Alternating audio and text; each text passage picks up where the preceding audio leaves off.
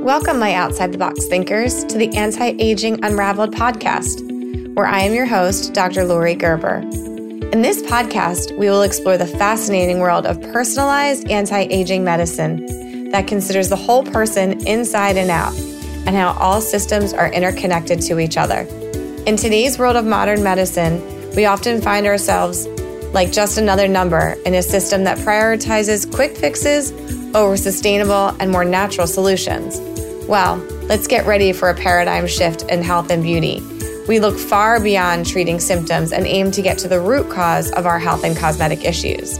This podcast is your go-to source for all things natural, outside the box, and innovative in integrative medicine and cosmetic dermatology. So sit back, relax, and get ready to dive deep into the world of functional medicine and aesthetics with me, Dr. Lori Gerber. Let's take a trip down the real skin revolution pathway together. Hello, listeners. It's Dr. Lori coming at you again with my Anti-Aging Unraveled podcast. And today I'm really happy to kind of do a little bit of a different format. I'm going to do a story about myself. We're going to talk about how I got here, the journey to wellness or health, if you will, and how it really correlates with my method of integrative medicine and figuring out what's going on with all of my patients, which is called the Real 3 method by Dr. Lori Gerber. And I'm really happy to launch this method, to be able to teach this method, and really to put some very specific, what I call pyramids or triangles into integrative health so that it makes sense, even for the patient that's trying to figure out what's wrong with them or understand it. So I'm not going to use any notes today, guys. I'm just going to talk at you or hopefully make this slightly interesting. And I want to just start by, saying that I come from some genes in my life. My mom and dad don't have the greatest genetics. And I do think, we are a product of not only our genetics, but our environment. And, my mom and dad actually passed in the last year and change. And really, my dad, a lot of his were chronic conditions, but my mom was really an autoimmune kind of inflammatory girl for a long time. And I think this went unnoticed for a lot of years because really, we treated things differently when my mom was younger, and we didn't really address these issues with autoimmunity. So I want to start off kind of as a kid. I always thought I wanted to be a vet. And, I realized that in college that veterinary medicine for me was very sad all the time. And I didn't feel like I could save enough animals. So, and I started off in college as an art major. But as a kid, I actually remember going to the bus stop every morning with heartburn. And I thought, wow, this is normal to have heartburn after drinking orange juice or after having a bowl of cereal. My mom even tried squeezing me fresh squeezed orange juice in the morning. She would make me literally cream chip beef from scratch on a school morning, which is craziness to me thinking about my son and what if I would do that. But that being said, I thought it was normal. Fast forward to adult life and being in residency, I actually never had any medical issues until I went actually during college. I went to live in Costa Rica for a year and I wanted to learn Spanish fluently. So I decided that I was going to take off and do 6 weeks in school with my winter session at Delaware, and called my parents at the end of the 6 weeks and said I wanted to stay. If my son did that to me, I'd probably kill him. But that, again, my parents said, if you get all of your credits pre-approved and you don't lose any time and enroll in college there, that you could stay, that I could stay. So that's what happened. So I stayed there. And during that extra time there, I spent a lot of time on the Pacific side of Costa Rica at the beaches.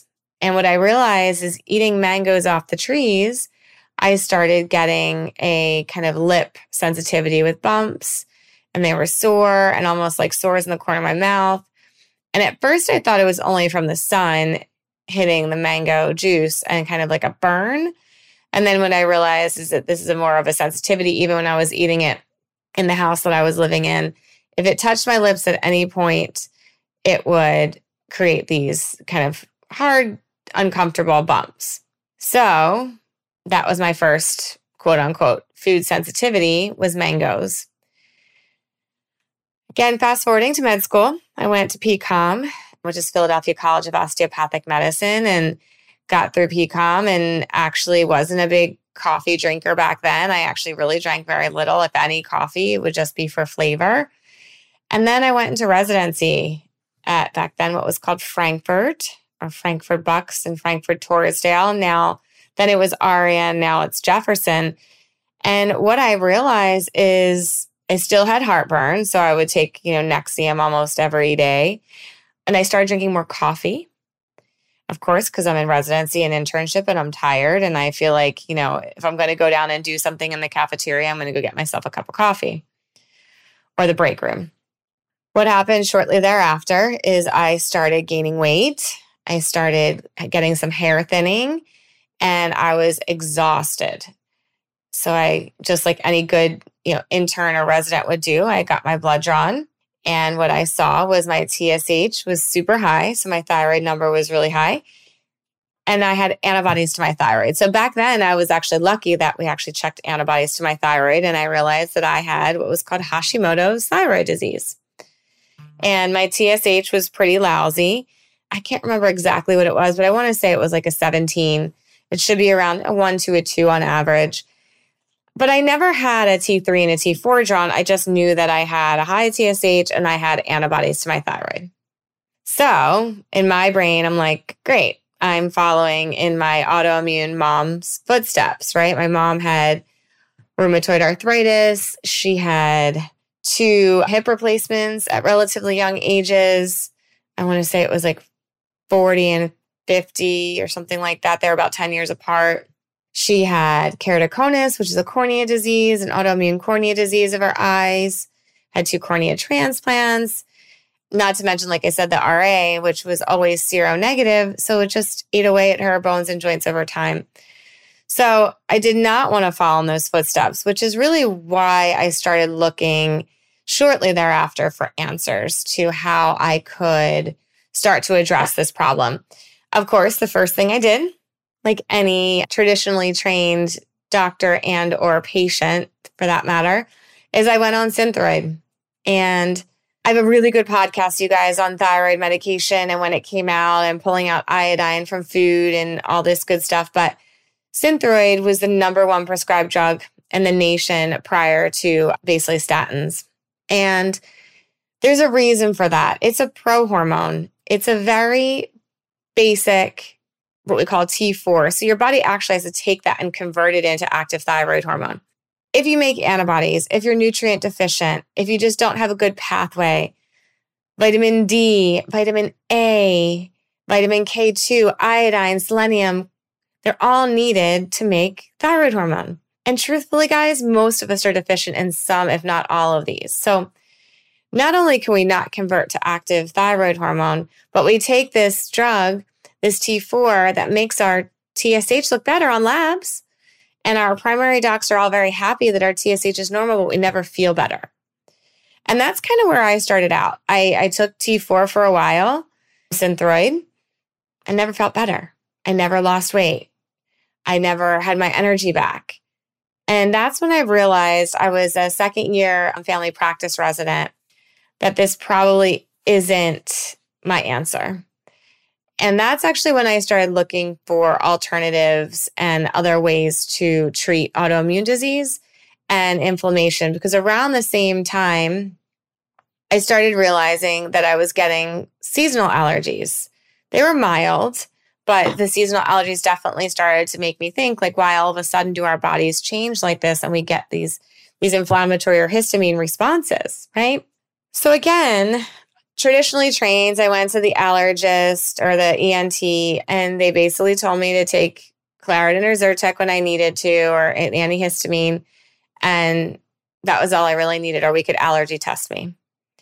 Well, that really wasn't enough for me. So as I'm trying to figure out what I want to do with my life and be a resident and have these 30-hour shifts or being on night float, what I started to look into is something called the A4M, which is an anti-aging training module or training modules. And I went to a conference actually after I graduated. So I'm a little ahead of myself, but it did change my life. It actually changed everything that I thought about traditional medicine. But before that, since I'm not following any script, I got pregnant my last year of residency, and that basically threw my body for a loop. I went into this spiral of autoimmunity and inflammation and food sensitivity. First thing that happened is I was eating a lot of apples and peanut butter pregnant. And I started getting a sensitivity on my throat, my lips when I would eat the apples. So that was my second food sensitivity. Not realizing it at the time, I still didn't eat mangoes, but I'd also started getting a sensitivity to some nuts. So walnuts, primarily walnuts and almonds. And when I would eat them out of the canister with like the little bit of shells kind of still on them, it would bother my throat and my lips again. I wouldn't get the bumps, but I would just get kind of an itchy, kind of full feeling in my throat. So fast forward to having my son, Ethan, and basically getting done with pregnancy, my body kind of decided it wanted to be sensitive to every thin-skinned fruit. So I was eating a lot of cherries after I was pregnant. So cherries started to bother me. Peaches, pears, kiwis, basically anything that can cross-react with pollen. If you actually look this up, it's actually a spring allergy kind of reactivation, but it killed me. Couldn't eat anything. All the fruits and stuff that I loved just became basically, not an option for me. And that was not acceptable to me. I felt like there had to be something I could do to stop this course of action from progressing. So I avoided those foods for a long time. I went back to ear, nose, and throat allergy, and they said to me again, kind of, this is what happens. You're becoming sensitive. And they wanted to put me on some more antihistamines during the day. So I graduated residency, still had the same situation, and decided I was going to look for answers and look for a wellness program that maybe I could someday put into my office setting. And that's when I found the A4M. And really, guys, when the A4M, when I got to my first conference, I went to their general meeting. And I remember calling my boyfriend at the time and saying that this is medicine that I've never learned before. I can't believe that this isn't taught in med school, because all the science and physiology makes sense. The biochem, it all made sense. And I was hooked. I was hooked on the gut immune connection primarily, and the fact of how important hormones were to the body in general. And that's when I actually signed up for the training. Right before I left the conference, I signed up for my first set of modules. And the gut immune brain was life-changing for me. So what I've realized, and that's where this Real 3 method comes from, is one, had I not really sat there and did a timeline of my life and realized that heartburn as a kid after eating Kick cereal every morning, and then fast forward to all these new food sensitivities after pregnancy, and then Hashimoto's autoimmune, had I not put that timeline together with my mom's history of autoimmune disease as well, I might never have realized that there might be more to this than just, hey, this is it. You have allergies and that's all. So again, looking back, so I've done a food sensitivity test years later. It turns out that I thought as an older adult that I was just gluten allergic. But I am sensitive to baker's yeast, coffee, which I've always known. As I progressed with the coffee, it always gave me heartburn every day. So that was eliminated actually during COVID for me. Gluten was eliminated pretty early on. And then honestly, I don't even do gluten-free products that rise, like gluten-free breads, because I can't do the baker's yeast. So, and bananas were on my list for a long time, but I had Kix cereal with bananas and milk and orange juice every morning as a kid for breakfast. And bananas always bothered me, even as an adult. And I just thought, oh, you have heartburn. Well, no, it was a food sensitivity. I was actually making antibodies to bananas, antibodies to coffee, antibodies to thin-skinned fruits like the apples, pears, peaches, and the baker's yeast, as well as the gluten.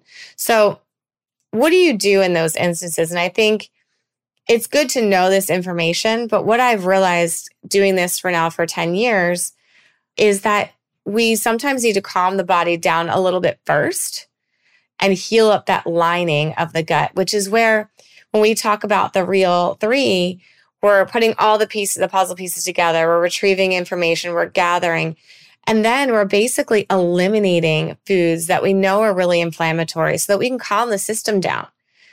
So we're eliminating gluten.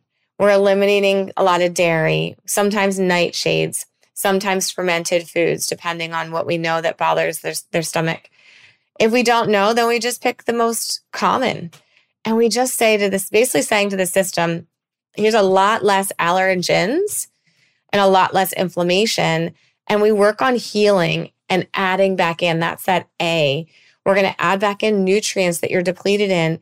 We're going to add back in healing things to heal up that gut lining. If you don't heal up the lining, you're always going to have a little bit of what we call a leaky gut, or almost like if you think about cobblestones that have separated, these large molecules of food that maybe are irritating us will go through the system artificially large and create immune responses. And that's what you don't want. We want to close the cobblestone gaps. We want to put those little gaps back together. And that's what we do with some of the products that we use to heal up or add back into our life. Now, you might need that for the rest of your life. People like to ask me that all the time. Do I need, gut stuff forever? And I'm not saying that you necessarily need it every day forever. However, once we develop these sensitivities and this leakiness or this inflammation, there's no getting rid of it totally. So you can heal up the lining and then have a cheat. Let's just say you have a cheat weekend and you end up having pizza or something you weren't supposed to. It takes a long time, at least 6 weeks, to get rid of the antibody that you've produced to the gluten. And if you do that repeatedly, you're going to get new leaky gut.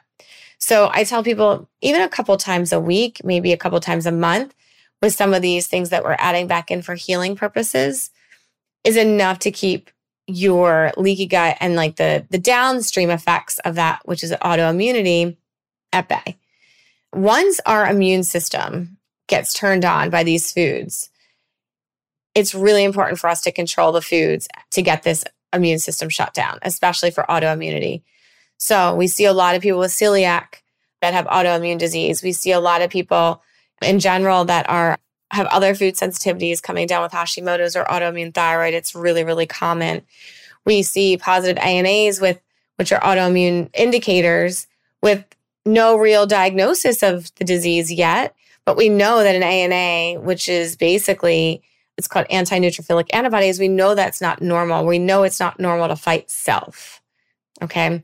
So I want you to understand, we're not taking away these foods forever all the time necessarily, but we do need to know that the downstream effect of some of these foods to certain people specifically are extremely pro-inflammatory and will turn on the immune system in a way that just starts to fight self and can become very dangerous.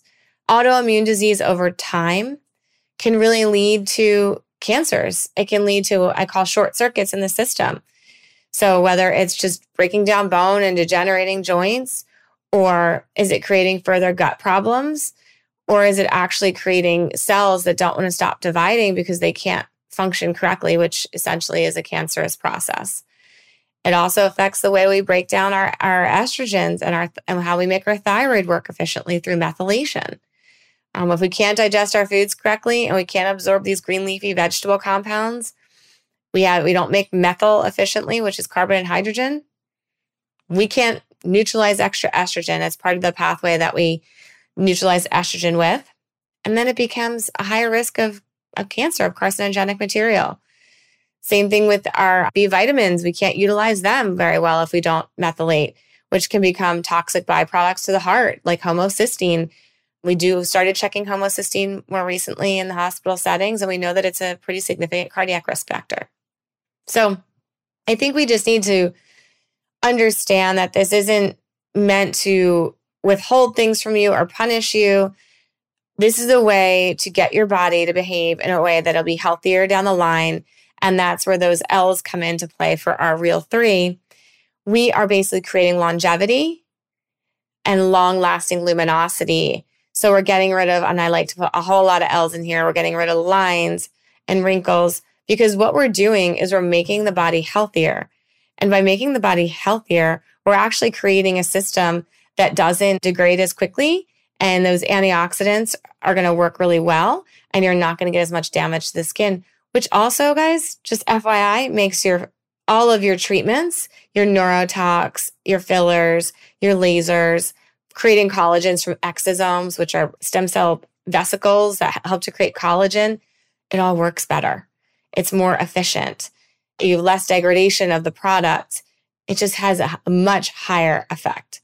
So what I see in my patients, truthfully, just like myself, is I had to do this timeline of my own body and then the timeline of my family, the labs, and put all those R's together and then eliminate the things that were creating problems in my body, which were gluten, and like I said, baker's yeast, coffee, bananas, the thin-skinned fruits, and heal up the inside. Add the things I was deficient in. I do take a box of supplements. I have my little pill case that we now will have available online for you guys when you order. It's so cute. But I have to say, it's a necessary evil. I didn't used to want to do that, but it does make my overall health better. I don't get sick as much as I used to. I used to get sick all the time. Every cold that would come around, I'd pick up, and it would be forever. My energy levels are better. I don't have heartburn every day. Very rarely do I have heartburn anymore. I have to be, pretty bad about what I'm eating or drinking, or if I have too much wine or acidic, something else that's acidic, that's really it. And I know how to calm that down and heal it. Digestive enzymes are great for helping to break down foods when we can't do it. So there's ways that you can even have these cheat meals if you have to have them and still not do as much damage to your body. And let's fast forward to adult life. I've been on birth control for quite some time. And, in what I do, it's really not something that I wanted to continue. So I trialed myself off of it last April, and in August got COVID and started having back pain. And I was running with one of my friends, and I had realized that, I couldn't run anymore. My back was hurting too bad. It took me a really long time to figure out why all of a sudden I was having this back hip pain. And I think abruptly stopping the hormones, even though they weren't the right combination of hormones that I wanted to be on, created a lot of inflammation in my system. And it also created what I would say laxity of my joints and the muscles that hold and tendons that hold my joint in place.